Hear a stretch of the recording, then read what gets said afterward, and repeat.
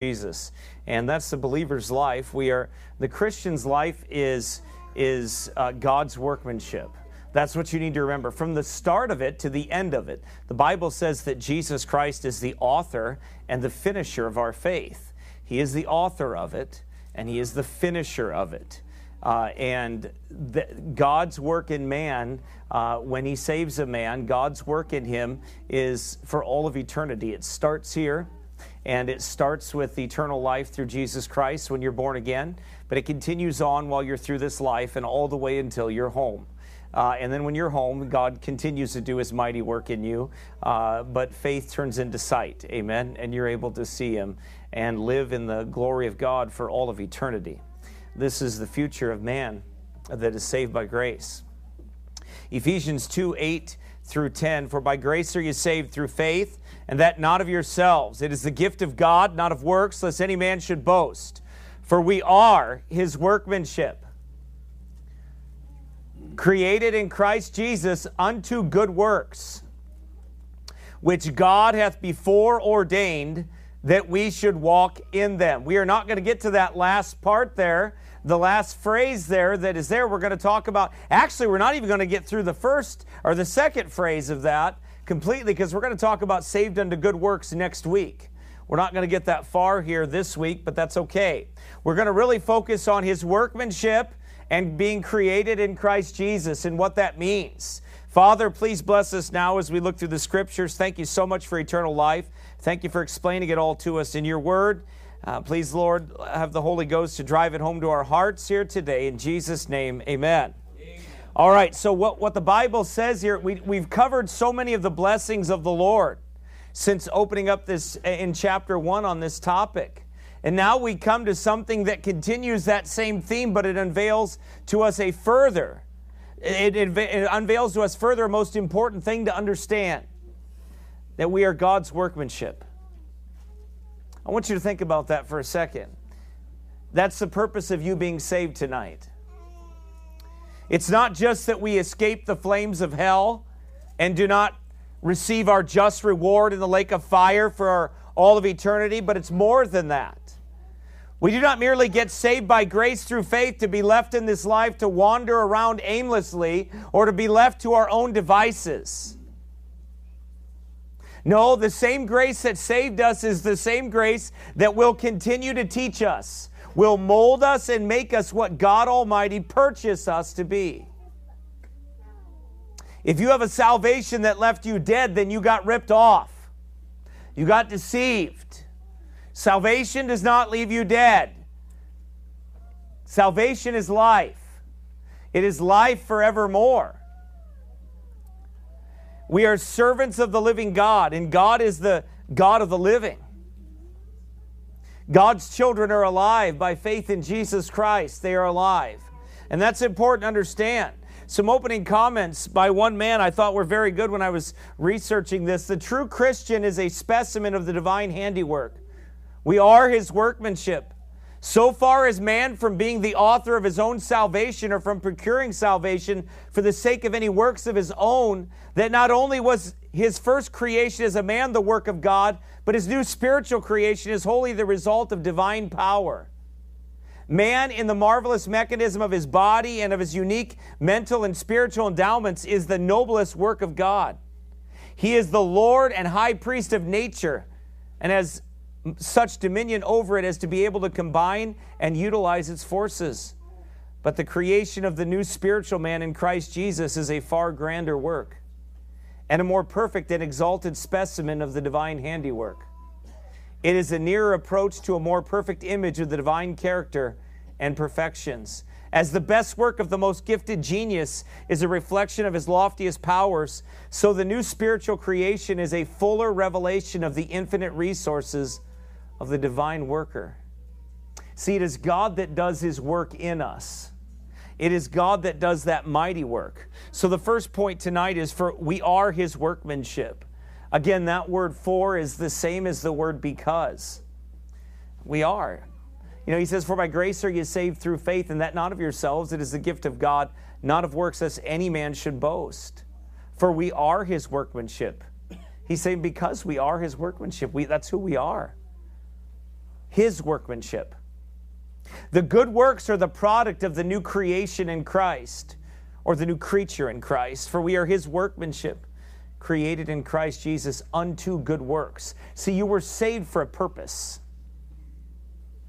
You were saved for a reason. God had a reason to save your soul. One, you needed it, that's for sure. But it's to manifest God's glory. It's to show forth His praises for all of eternity, like he talked about in this text. When the sinner puts his faith in Christ alone for salvation, he is born again and he is a new creature in Christ. He is raised from the dead spiritually with Christ. He is born again. He is converted. He is sealed with the Holy Spirit. He's going to go ahead and talk about that later on in Ephesians. He's going to explain the sealing of the Spirit. That's the work of God. He is raised from the dead. He is converted. Christ lives in him. 2 Corinthians 5:17, therefore, if any man be in Christ, he is a new creature. Old things are passed away. Behold, all things are become new. This is God's workmanship. It is a divine miracle. God does not perform this miracle so that a sinner can continue to live as he did before. God didn't save you so you could go. It's not business as usual. When you meet the Holy Ghost, when you have a head-on collision course with the Lord Jesus Christ, you are never the same again. You're never the same again. You will never. Any man that tells you that he was saved by grace and he is the exact same old nasty person he always was, wasn't saved by grace. God changes men. Now, he continues to do his work in that man. So the degree of that has something to do with the obedience of you and I to the divine commandments of the Lord and the direction of God. And we can certainly hurt that work by disobedience and things like that. But you'll never stop that work completely. That's the work of God. It far surpasses any of your human frailties. In fact, if you focused on the righteousness of God more and the work of God more than you do yourself, you would be better off. The divine perfection comes from looking to Jesus, not looking to self. That's where it comes from. The more I look at that which is perfect, the more I am conformed to that image. The more I look at myself and focus on myself, the less I am like Christ, and the more I idolize self. It's a trap, and it's a nasty one, and Christians fall for it. Amen. They look to themselves more than they look to Christ. It is a trap. We are his workmanship. It is another illustration and evidence of God's grace. We have to be fashioned anew by God before we can do anything right. Do you know that? Before you're saved, you try to do all kinds of things right, and you miserably fail most of the time. The fruit is not there. The strength of that is not there. The good fruit doesn't. It's not there. I mean, you can just about mess up anything, trying to do right and trying to do all these things when you don't have the power of God to do it. But when you're created in Christ Jesus unto good works, when you're made a new creature, then you're able to do that. Anything right in us is not the cause of grace, but it's fruit. It's not the cause of grace, right? It's the fruit of grace. Anything good that you and I do as children of God is the fruit of grace. Salvation, again, is not a dead end. It's a new life. Salvation produces good works. If any man tells you otherwise, run. Run from a man that preaches to you that salvation keeps you dead in trespasses and sins and leaves you the same way God found you. That's a lie. It's just a flat-out lie. It's a dangerous one, too, because it harbors a lot of false converts. It teaches them to believe a lie. It teaches them that there is no supernatural change. Salvation is the greatest miracle that ever happens to anyone in this room, period. It is the greatest miracle that will ever happen to anyone. Amen. When someone gets saved, they go from death to life. That is a powerful thing. Amen. Very powerful. Salvation produces good works. Good works are not the root, but they are the fruit of it. God did save us to be holy. He saved us to be conformed to the image of his dear Son. Men that are not being conformed daily to his Son and in the image of his Son are not children of God. They are not. We are his workmanship. That means he is still working on us to make us what we ought to be. It is a continual work, but it is a work nonetheless. It's an ongoing work of sanctification. And it only happens after a man has been born again. When you are lost, you may quit doing certain things before you're saved. I know I did, but I wasn't saved.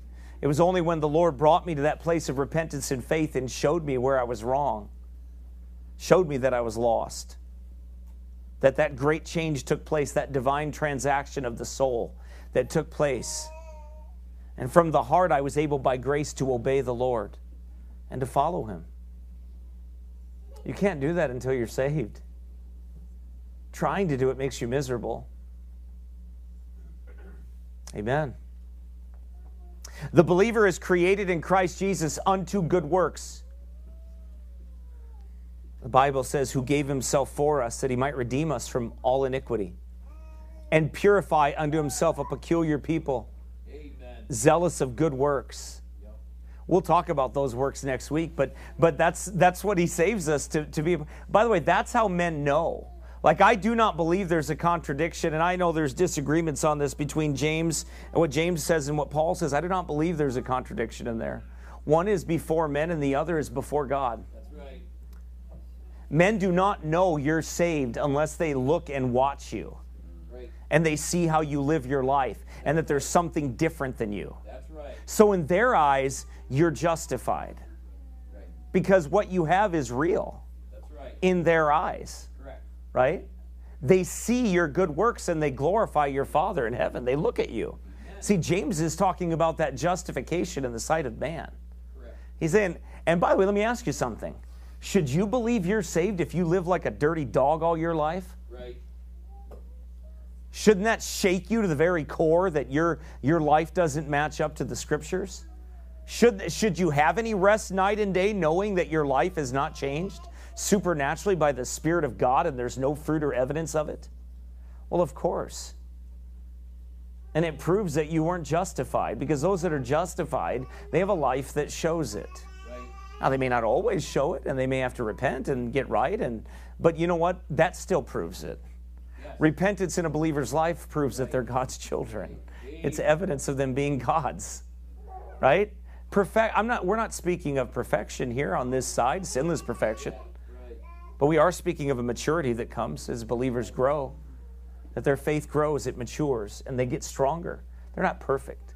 They sure want to be, though. Amen. They sure don't enjoy living like a devil or being wrong or being out of God's will or doing things that are not right, sinning against God and living in that sin. That isn't comfortable for God's people at all. The believer is created in Christ Jesus unto good works. The Bible says again, zealous, they become zealous of good works. It is impossible for an individual to be born again as a new creature in Christ and not show a dramatic change in his life. I mean, you're just not going to have a head-on collision course with the Holy Ghost and then continue life as usual. Like, I'm just going to go drink it in the bar. I'm going to go whore around. I'm going to go fornicate. I'm going to go live my life any old way, and I'm just going to be happy about it, and I can live that way, and I can be happy. No, you might do some of those things and end up in the pig pen, but eventually you're going to be brought to repentance. You're going to remember your Father's house, and you're going to repent, because saved people repent, and they repent all their lives. That repentance is part of being a child of God. You will repent all your lives. You know, we all will. We will have things that God deals with our hearts about, and we will repent. We will get right with God. We will ask God for forgiveness. Amen? It's going to happen your whole life. That's not an excuse to sin. It's reality. If any of you get to the point where you say, well, I don't need to repent anymore. I've got everything taken care of. Well, you better repent of that. You're in a lot of trouble, right, if you think that. Because none of us will ever be there on this side. There will always be something that God deals with us as we mature and grow. Because none of us are Christ. But we're created in the image of Christ. right? But see, he didn't have this wicked flesh. We have it. Fallen. Amen? He didn't have an earthly father to pass on a sin nature. His Father is God. Amen? That's the difference. The believer is created in Christ Jesus. Hereby we do know that we know him if we keep his commandments. He that saith, I know him, and keepeth not his commandments is a liar, and the truth is not in him. We always run across, the most professing Christians that I ever meet are on the street when we're evangelizing. You ever notice that? The best Christians I've ever talked to that will let you know that they're Christian, they'll be the boldest witness ever, are the ones that tell you you are doing it wrong when you are preaching the gospel. It's interesting, isn't it? You never hear from any of those people until a Bible preacher comes out and preaches the Word of God. Then they all come out of the woodwork and tell you that you're wrong and they're right about what they're doing. And then we drop a simple thing like this. Jesus said, if you love me, keep my commandments. Why don't you want to keep God's commandments? Why don't you care? Why doesn't it bother you? See, there's evidence of that salvation, or that work in Christ, that work of Christ in the soul of man. And hereby we do know that we know him if we keep his commandments. He that saith, I know him, and keepeth not his commandments is a liar, and the truth is not in him. That is 1 John chapter 2, verse 3 and 4. The primary object of the gospel was not to bring us to heaven. It was that we should be holy. Do you understand that? I thank God I'm not going to hell tonight. Amen. I thank God for it. I deserve it, but I thank God I'm not getting what I deserve. Amen. I tell people that all the time. Never pray for to get what you deserve. Right. Always pray for mercy. Don't pray for what you. Oh God, I need to get what I deserve. Oh no, you don't. If you got what you deserve, you'd be in hell already. Amen. Thank God there are some prayers that God doesn't answer. Amen. Like that. Amen. The Holy Ghost is kind of bats those away, right? Just nope, not that one.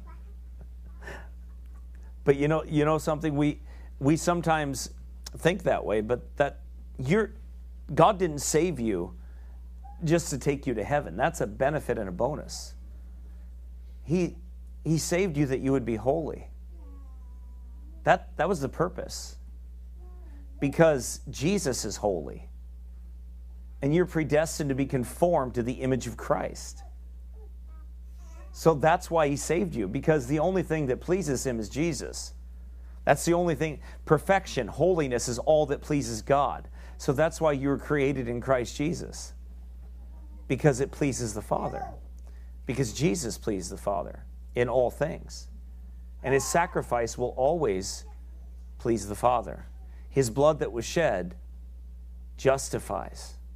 Amen. Paul held perhaps more firmly than any other man to the position that people are saved by the grace of God and by a divine agency on the soul. But it is certain that no man ever held more firmly that people must lead holy lives, or they could have no evidence that they were children of God. It should bother you if you name the name of Christ, but you do not depart from iniquity. That should bother you. And that's what he's saying. That if God never left us that supernatural evidence of his dwelling in us by the Spirit that he has given us, then that would be concerning. You would have no evidence at all of the work of God in you or God's promise to you. But what did he give us? He gave us the earnest of the Spirit. The Spirit then is the earnest. The Spirit of God sealing you unto the day of redemption is the seal. He's the seal. Do you get that? God is the seal. That's what you have to understand. He didn't give us a seal. He gave us himself as the seal. He's the seal. He will be with you and shall dwell in you. Amen. So that's the difference. Isaiah 43:21, this people have I formed for myself. They shall show forth my praise. Man, we need to write that in a few places, don't we? Think about that verse. I'm reading it again. This people have I formed for myself. They shall show forth my praise. It's a prophecy of future, right? It is a frightening thing when I see men name the name of Christ, but they have no desire to depart from iniquity, and they're not able to walk with God. And I will tell you something and make this very plain. If you cannot live this Christian life, it is because you are not saved. Period. That's just the truth. I didn't say you have to live like I tell you to live. I didn't say you have to live how this book tells you to live. If you're telling me I can't obey this book, then you're not saved. That's just plain and simple. I didn't say perfect obedience. I didn't say you'd never fail. I didn't say you'd never fall. I didn't say any of that. The pattern of this book, God has commanded us, right? And He has given every command that God gives New Testament believers, they are able to perform through the Spirit. Amen. They are. And when they fail, what do? The same thing God says. They repent. They get right. They get back up again. And they live for God. That's the Christian life. It's not that you'll never fall. It's that you'll never entirely fall. Do you know the difference? Hebrews says it's impossible for them who were once enlightened, who have tasted of the heavenly gift, right? It's impossible for them to be renewed again. Why? Because they're not going to fall. A righteous man falleth 7 times. A just man and riseth again. What is that number 7? Why did He say 7? Was that an accident? No, it was on purpose. It's perfection. It's the complete man. It's the mature man. What it's saying is as a Christian, you're going to fail. There's going to be times that you sin. There's going to be times that you fail. But you will rise again. Because God is able to make you stand. Amen. That's the point. Don't miss what I'm saying here and confuse what I'm saying. Because I'm not speaking of a sinless perfection. Far from it. Far from it. I'm saying that God has designed the Christian life, and God has created us in Christ Jesus unto good works, which means that if God commands us to do something, and if He guides us through there, and He shows us in His scriptures, and He gives us His Spirit, we are well able to do it. Amen. He didn't command you to be sealed with the Spirit, did He? No, He commanded you to be filled with the Spirit. Well, then that means that it's my responsibility to be filled with the Spirit. Yeah. And His is the sealing. And He already did it when He saved you. The filling is your responsibility. Amen. And He tells you how to do it. And I've taught on that. And I've taught broadcasts on that. I've preached on that. And I'll probably teach on it again. It'll come up again. But I've taught on that. On how to be filled with the Spirit. Because the Bible says very plainly how you can be. And anyone in this room that's saved by the grace of God can be filled with the Spirit. And probably is. Right? It's not some spooky Pentecostal thing where you start flying and levitating in the room. Right? Speaking in tongues and running around the room like a moron. Right? Casting out devils and smacking people on the forehead. That isn't being filled with the Spirit. That's being a lunatic. That's a cheap imitation. Let me tell you what being filled with the Spirit is getting up every day and serving God, reading this book and following it, raising your family for the Lord, continuing on in the faith. Amen. Being responsible and accountable, loving your family, loving your neighbor, loving your Lord, and being a good steward of what God has given you. That's being filled with the Spirit. In whatever capacity you have, whether you're a mother, whether you're a father, whether you're single, whether you're a child under your parents' authority, whether you're a pastor, whether you're a husband or anything else. That's what it is. It's not any more complex than that. And God tells you in each station of life how to do it. Wherever you're at right now in this room, wherever you're at, God tells you how you can be filled with the Spirit. And it gives directions to how to be filled with the Spirit. Amen. It's there. But when somebody tells me it's not possible, I can't live this Christian life. Well, I've seen them, they leave. I don't mean just leave the church. They just leave the faith. They just walk away. They go do something else, or they go somewhere where they're not accountable to anybody. And they don't have to be, and they can kind of just hide out and do whatever they want. Why? Because the scrutiny of it all they can't handle. And by the way, the scrutiny is not me. The scrutiny is us. You get that, right? It's not me. It's us as a body. Because the Bible says iron sharpeneth iron. That's right. When you got to learn to love your brother, and you got to learn to get along and do all those things, man, you just can't. You can't just get mad and blow up on them all the time. You can't do that. Right? You got to learn to get along. You got to learn to love each other. And by the way, when somebody does blow up on you, you got to learn to forgive them and move on. Amen. Be like, you know what? I must be having a bad day. Either that or Dave's that ugly. I don't know which it is, but it's one of the two. I don't know which. But right, Dave? It's one of the two. I don't know which it is. They saw Dave's feet, and that's what did it. It just made him angry. But we don't know, right? But you know what we do know is that we got to love each other. All right, we got to forgive, and we got to move on. That's right. Don't get stuck on that stuff. Don't get stuck on somebody offending you. Man, Paul said, who's offended and I burn not? Yeah. He's like, man, you're offended. What do you think I go through, Paul said? He said, what do you think I go through? Right. You gotta just move on, right? Some things has got to be like water off a duck's back, right? You just got to keep going. You got to keep going. Yeah. Got to keep moving, right? Yeah. Amen.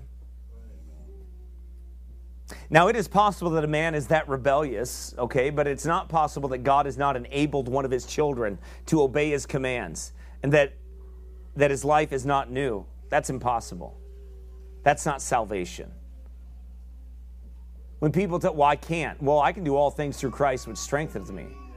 It's like I don't believe in two saved people. You come to this church, or you're members of this church, and you tell me, if you were a married couple, you tell me, what? Oh, we just can't do it. We're going to get divorced. What for? Which one of you don't want to live for God? Which one of you don't love each other? Which one of you ain't loving? Why? Because I believe two saved people can do all things through Christ, which strengtheneth them. Amen. I understand the truth about divorce and remarriage. I know all those. I understand all those things. I get them. I've taught them. I believe that. I believe those. But you know what? I wouldn't give two people any excuse here that come up under this preaching and you tell me you can't love your wife. I'm going to ask you why. If you got the love of God in you, why? You can't love your husband. I ask you got the love of God in you, why can't you? It's a good question to ask, ain't it? When two people tell me they're ready to walk away from each other, it's the first thing I'm going to ask them, you love God? You got the love of God in you? Then you can love. Amen. I mean that. There ain't no excuse for not loving one another. You not figure all of that. Most of that stuff all comes down to selfishness anyway. It all comes down to selfishness. Somebody wants their own way, and they're not willing to give 100% and give all to one another in the sight of the Lord. Amen. That's why. You want to know why? You tell me you're two saved people, I'll tell you can love each other then. You know, people used to meet. They used to not even know each other. They would meet and they would get married right away, live their whole lives together, 50 years, die together. Not even know each other. And now we got to take this compatibility test. We got to do this, we got to do that, we got to do all these other things. Really? There are people that met like somebody, like the train came in. They just dropped off. Oh, hi, I'm your wife. Oh, all right. They just got married and lived 50 years, married. Russian mail order bride or something like lived 50 years, died together. Right? But now you got people that say, oh, well, I don't know, it doesn't work. That's not love. Especially saved people. I don't even want to hear that nonsense. And by the way, if you're in that much trouble, you waited way too long to talk about it. If you're in that much trouble, you better talk about it long before that. Before you ever get to that point. Because there's a lot of stuff that happened way up before then. You better get it taken care of. Don't wait that long. Amen? Listen, we're not perfect. We come to maturity. We sin and we have to get right with God daily, hourly, sometimes. But the direction of our lives is heaven bound. with the hammer down, like Shay, my friend, says. If it's not, you better seriously consider your soul tonight, what direction you're going. Because we are His workmanship, and that means that He's working on us and in us. And that work shows. It's not done where it can be seen, where it cannot be seen. It's done very openly. God shows His work, changing and conforming the man to the image of Christ, or the woman to the image of Christ. And many times it's a painful confirmation, especially when we think we're all that. When our pride gets us and we think we're pretty spiritual people. Yeah, you're spiritual, all right. Paul said, if you think you're spiritual, then you better obey the things that he said. If any man thinks he's spiritual, he said that in 1 Corinthians 14 when he was laying them out for having women preachers in the church and letting women get up and speak. He said, well, if any man thinks he's spiritual, then he'll obey these commands. He'll follow this. This is the aspect of the truth that is emphasized in James, like we talked about earlier. When James says that faith without works is dead, he does not mean we are saved by faith plus works, but by the kind of faith that results in a life of good works. Works prove the reality of our faith. And Paul heartily agrees when he says we are His workmanship created in Christ Jesus unto good works. No one knows you're saved except by the way that you live your life. Right. It's not just the profession of your mouth, it's the profession of your life. Right. It's the conduct of your life. It's the way that you and I live our lives. They know that we abstain from all appearance of evil, that we have no fellowship with the unfruitful works of darkness, but rather reprove them, that we stay far away from an evil matter, that we live our lives by certain principles, and we're honest in the sight of all men. Amen. That we live our lives that way with integrity. God's people have to live with integrity. Man, sometimes you catch yourself saying something and you have to correct it. Whoop, that wasn't right. I've done that. Have you done that? I've done that. I'm going to say something, not thinking about what I'm saying, but nope, that's not right. And I fix it. That's integrity. You got to have character and integrity. If you say something you shouldn't, that's out of turn, correct it right away. Just correct it. Sometimes we have diarrhea of the mouth. It just keeps kind of going. Right? If you talk enough in front of people, you'll say something you shouldn't have. Believe me. Right? It's like preaching on the pulpit on the street, man. Sometimes we say stuff, we're like, man, I can't believe I said that.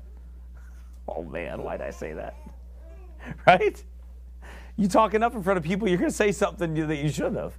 It just happens. Amen? But we gotta do right either way. We got to correct it. Just correct it. Right? People ain't going to look at you evil if you just correct something. Say, well, I misspoke there. I should have said that like that. A better way to explain that would be this. Right?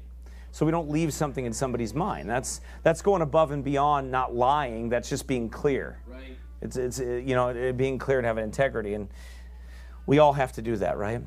Next, he says, created in Christ Jesus unto good works. Right? He says, created in Christ Jesus. One man said it this way, as Christians created in Christ Jesus, we are God's workmanship. It cannot be that our salvation comes by works because it is such a quickening from death to life as amounts to nothing short of a new creation. And because God is the only creator, we only become new creatures through union with Christ and by the grace of God that is in Him. To know if this is our condition, we must see if we bear the traces of the great worker upon our persons. God's work must have the characteristics of good work. Right? Good trees bring forth what? Good fruit. Amen. He says, one, fitness. God finds us out of joint. He shapes us suitably for our vocation. A house without adaptation to its ends may look handsome, but it is a failure. A true Christian will not only have a saintly bearing, he will have a practical suitability for his mission. In other words, God equips the saint for whatever lot of life he is in or she is in. He equips them. Makes sense, right? He says, for we are His workmanship created in Christ Jesus unto good works, which God hath before ordained that we should walk in them. Right? Now he's speaking to saved people when he says that. Thoroughness. Number 2, thoroughness. How thorough is God's work in nature as seen in the microscopic organs of the smallest insects. The new creation is as thorough as the old creation. Down to every thought and fancy, God shapes the character of his redeemed. Amen. If you think God works minutely in his creation, but he doesn't in his new creation of souls, really? You don't think God minutely works in you? Man, I know he does. Because if it wasn't for that, I'd be in a lot of trouble. He fits you for where he wants you. Thoroughly, minutely, specifically. God is specific when he does what he does. He's a workman, right? We are his workmanship. So then God specifically fits you to be the person that he wants you to be in Christ. Think about that. And in beauty, the best work is graceful and fair to look upon. God's spiritual work is adorned with the beauty of holiness. So far as this salvation from being our own work or granted for our own work's sake, that we are ourselves not only the creatures of God, but our new creatures was produced by, and were produced by his power. For we are created in Christ Jesus unto good works. He has saved us that we may show forth the virtues of him who hath called us from darkness into his marvelous light. People see our good works and glorify our Father. People question about salvation and question about who Christ is by the lives of his saints. He said, ye are the light of the world. Right? We are salt and we are light. So then the only way sometimes the only Bible men read are us. That's it. If we're not different, if God didn't make us different, then they would have no reason to look. But they look because they can't. I mean, they see it and they're amazed by it. They look and they wonder, like, why are those people like that? Why do they do what they do? Though we are not saved for our good works, yet we are saved that we may perform good works to the glory of God and the benefit of man. This is an internal work, and is a good and an excellent work. It is not indeed perfected at once. I can't emphasize that enough to you. In the sense of ongoing sanctification, you have to understand that God's work is not complete in you the day you get saved. In that sense of sanctification, it is an ongoing work. I'm not speaking of justification. Justification is instant. You're justified for all of eternity. Sanctification is an ongoing work of the Spirit, whereas God forms you into who he wants you to be in this life. That work is ongoing. But justification is immediate. Now, in the eyes of God, you are justified and you are sanctified by Christ Jesus. But in practical sanctification of everyday life and living, that is an ongoing process. It's likened unto Israel. When God gave Israel the land, they had to fight. Remember we talked about that? They had to go into the land, but they had to fight when we were doing expository preaching in Joshua chapter 1 through 10. We were on that for I don't know how long, maybe 6 months, but we talked about that. And remember how God promised them the land, but he said you have to fight. Right? You still have to fight. You got to go in and you got to fight. Well, then God also said he left some of those enemies there, right? He didn't eradicate all those enemies, that he may prove them to know whether they would be obedient. That's your life. That's the same as you and me. God does not eradicate the sin nature in us in this life, but he allows things to stay there so you and I will prove, or he will prove to you that he will keep you. And also that he will prove to you, that you will prove to him your love. Your love doesn't save you. His love saved you. I'm going to say that again. Your love doesn't save you. His love saved you. Right. You understand that? You're not proving or earning anything from God. Jesus loved you. He died for you. Amen. He saved you and redeemed you. For God so loved the world that he gave. But your sanctification is an ongoing process, and your obedience is part of that, and your obedience proves your love. It shows your love to God. Do you understand that? It's like a wife that obeys her husband. When a woman doesn't obey her husband, she doesn't love him. She's not practicing love. She doesn't obey him. A woman, by the way, women, you can give all the excuses in the world, or they could give all the excuses in the world as to why they don't obey, but really the bottom line is you're not loving if you're not obeying. And the same thing it goes for God and your relationship with God. If you're not obeying Him, you're not loving Him. Amen. That's plain and simple. Jesus said what? If you love me, keep my commandments. God said He would rather have what? Obedience than sacrifice. I don't need anything from you. I want your obedience. Amen? Do you see? It's the same thing. That's how sanctification works. That is His workmanship. God is working on us, but we obey to show our love. It is God's work, and we are to obey. It's an internal work, and it is not perfected at once, but it is gradually carried on till the finishing stroke is given to it by that hand which begun it. The author of it is God. It is not man's work, nor is it the work of ministers, nor of angels, but it is God's work. God's specific handiwork on the soul.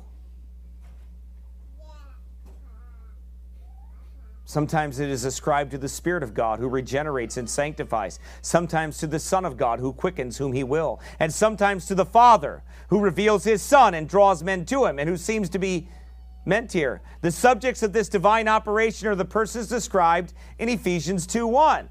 Who are those people? And you hath He quickened, those that are made alive. And include both Jew and Gentile, and express the distinguishing graces of God, that they, and not others, who are by nature the children of wrath as others, should be His workmanship. And this is mentioned to show that salvation cannot be by any works of men, since all their works are either wrought for them or in them by God. Amen.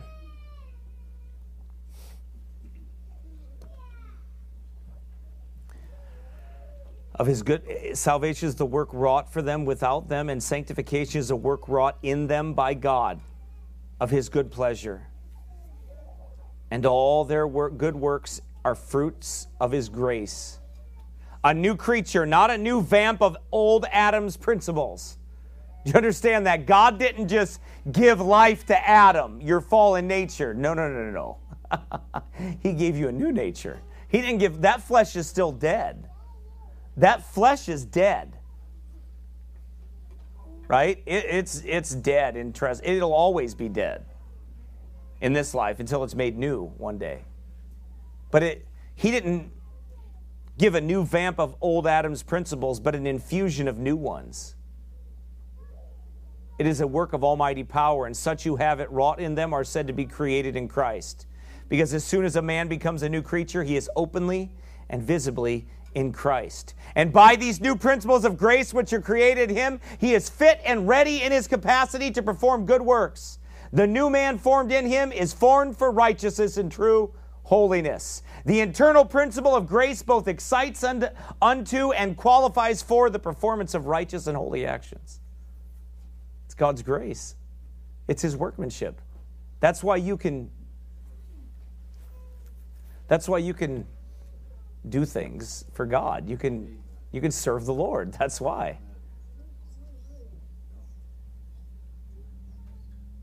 I remember, I just keep remembering this years ago with Jacob.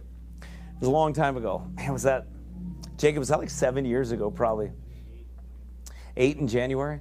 Is that 8 years, really? Or 7? 8 in December that you were saved? Or no, it is 7. 7 years. I remember before Jacob was saved, I remember something happened, an incident took place, and I'm not. He doesn't care if I say it, but I remember it happening, And I knew something was wrong. I knew something was wrong with him. I just knew it was because the excuses that he made and the way that he explained it and everything. And I was gone. I was out of town, and something came up. It wasn't a moral issue or anything like that, but it was just something that came up, and I just knew. I could tell that something was wrong. And I told him. I think I told you anyway. Did I? I don't think I was very nice, was I? Or was I? Okay. Yeah. So, but when we got to that point, and I knew I knew that there was a good chance that he wasn't saved. Just because it didn't add up. And I was concerned for a while about some things like that, and I watched, and I waited, and then the Lord showed him. He revealed it unto him. It wasn't because he messed up or anything. It's just the way that it happened. It's the excuses that he made, and that wasn't a saved man to talk that way, especially when you're dead in the rights and you're caught, right? And the Lord showed him that, and I didn't press him or anything like that. I let God do that. When men get to that point, I don't do that. I let God deal with them, and God does. And he did. And how long was it after that? It was a couple weeks maybe or something, was it? That you got saved after that? No, the night I had the conversation with you. Was that when it was? Yeah. Okay. Yeah, it was pretty quick. I mean, God was working on him for a while, though. I mean, the Lord was working on him for a while, but I'm going to tell you something. He was trying to do right. I believe he was. But he couldn't. And he got saved. And, man, his life has changed. Amen. Called into the ministry. Amen. We look forward to those things in the future. And I believe that. I watched God do that work in him. I've watched him grow. And then Carly got saved a little way later. I've watched her grow leaps and bounds. Through that, and it's just that's God's work. You can't do that work in people. You can help it along by ministering and preaching and being faithful, but you can't do that. It's God that does that, and it's God that did that. Right? Didn't matter how much knowledge he had. He had all kinds of knowledge of all kinds of things, but he had never been converted. God did it. Changed his life. Changed everything. Boy, it didn't take long either. It really didn't. Amen? It didn't. God did that. Amen. That's a blessing, isn't it? It sure is to watch. Created in Christ Jesus for good works. So little inward capacity had we for such works that we required to be created in Christ Jesus in order that we might do them. Everything we try to do before we're saved is like filthy rags. It's God that saves us and then sanctifies that work, and it becomes his works. Right. You see what I mean? Before you're saved, it's just, it's ours. Yep. After you're saved, it's the works that he ordained you to have. Amen. When you're a child of God. Right? That's what he said. Which God hath before ordained that we should walk in them. Right? That's after salvation. After somebody's born again. That's God's work. The inward new birth of the soul is indicated. When good works were required, this gracious change had to be wrought to secure them. You couldn't do anything good until God saved you. None of us can. We can't do anything good until God changes us. That's right. Makes us new. The purpose of the new creation is to produce those good works. Christ gave himself for us to redeem us from all iniquity and purify to himself a people of his own. People zealous of good works. It is not good works first and grace after, but grace first and good works after. Amen. There's an order there. It's always the good works follow. They are never before. We are his workmanship. He means in respect to the new creation. Not only as men, but as saints. The new man is a new creature, and God is its creator. It is a new birth, and we are born or begotten of his will. In Christ Jesus, that is, on the account of what he has done and suffered, and by the influence and operation of his blessed Spirit. Why is that important? Because salvation is of the Lord, and a man is saved by the work of God, by grace. And that grace accomplishes what it is sent out to do. He accomplishes it. He sets out to do it, and he does it. In other words, you should take great comfort that you are a new creature in Christ, and he will perform that work until the day of Christ. That though you struggle with things, you're going to struggle with obedience sometimes. By the way, you're not just going to want to obey joyfully all the time. That doesn't change the fact that you should obey joyfully all the time, right? But you're not going to. You're going to have resistance in the flesh. You are going to have a war. It's going to be there. That's part of the work. God teaches you how to overcome the flesh. Do you understand that? He teaches you how to overcome the flesh by walking in the Spirit. He teaches you how to overcome. We are overcomers, but we learn to be. Sometimes you think that if you don't have absolute victory, the way you measure absolute victory is a perfection. The way God measures it is a direction. Do you see the difference? God measures it by direction. You try to measure it by absolute perfection. But the only one that's absolutely perfect is God. That's right. And you're not going to be. Right. That doesn't change the fact that you should want to be. Right. To will is present with me. Right? But I can't. Always. Right?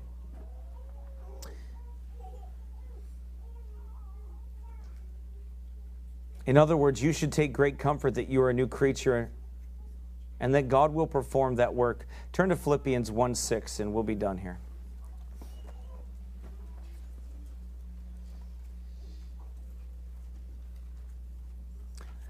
Philippians 1:6 is a good verse. They're all good, right? But this is a good one for tonight here. Look where your confidence is to be. Being confident of this very thing.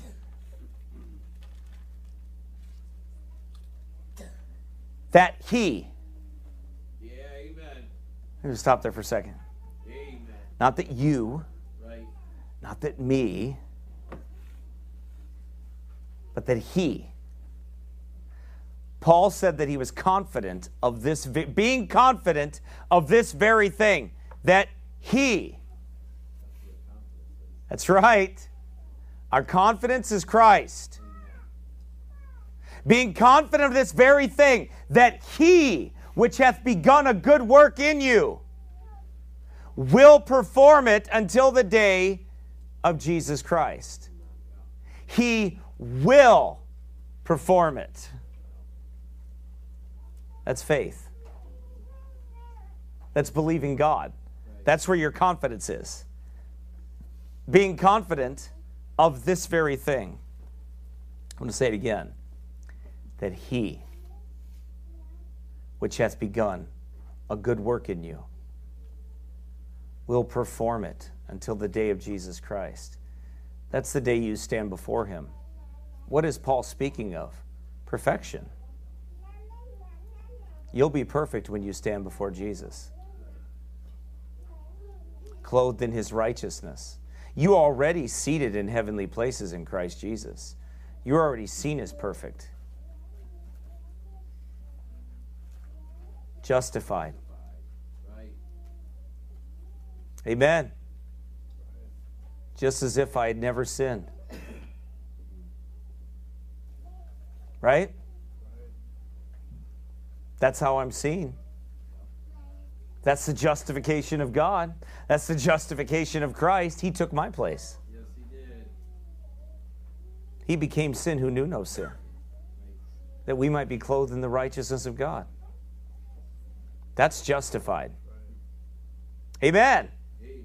So then the sanctification is what he's talking about here. It's his workmanship, and what is he saying here?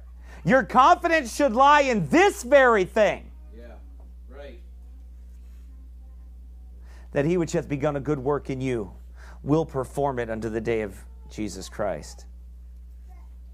Amen. One day, friend, you'll stand before God. Right. His day. Perfect. Amen. Without sin. But here, we pilgrim on. Right? Here we work out our own salvation with fear and trembling, for it is God which worketh in you both to will and to do of his good pleasure. Again, that's another verse that is the same. I could go on and on and on, but I got to stop. You got to get home, amen? We'll pick it up again next week. Praise God. Father in heaven, Lord, thank you for your words. Thank you for the scriptures. Thank you for eternal life in Christ. Thank you for the power of God. Lord, strengthen your saints.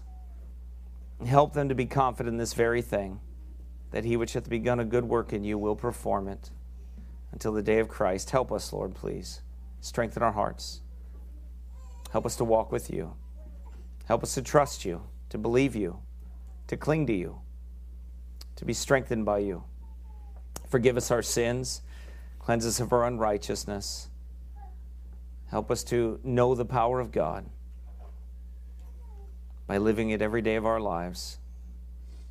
And if there be one or two here not saved, Lord, may they be broken for their sin. May they see Jesus and be born again by the Spirit of God. Thank you, Lord, for your grace. In Jesus' name we pray. Amen.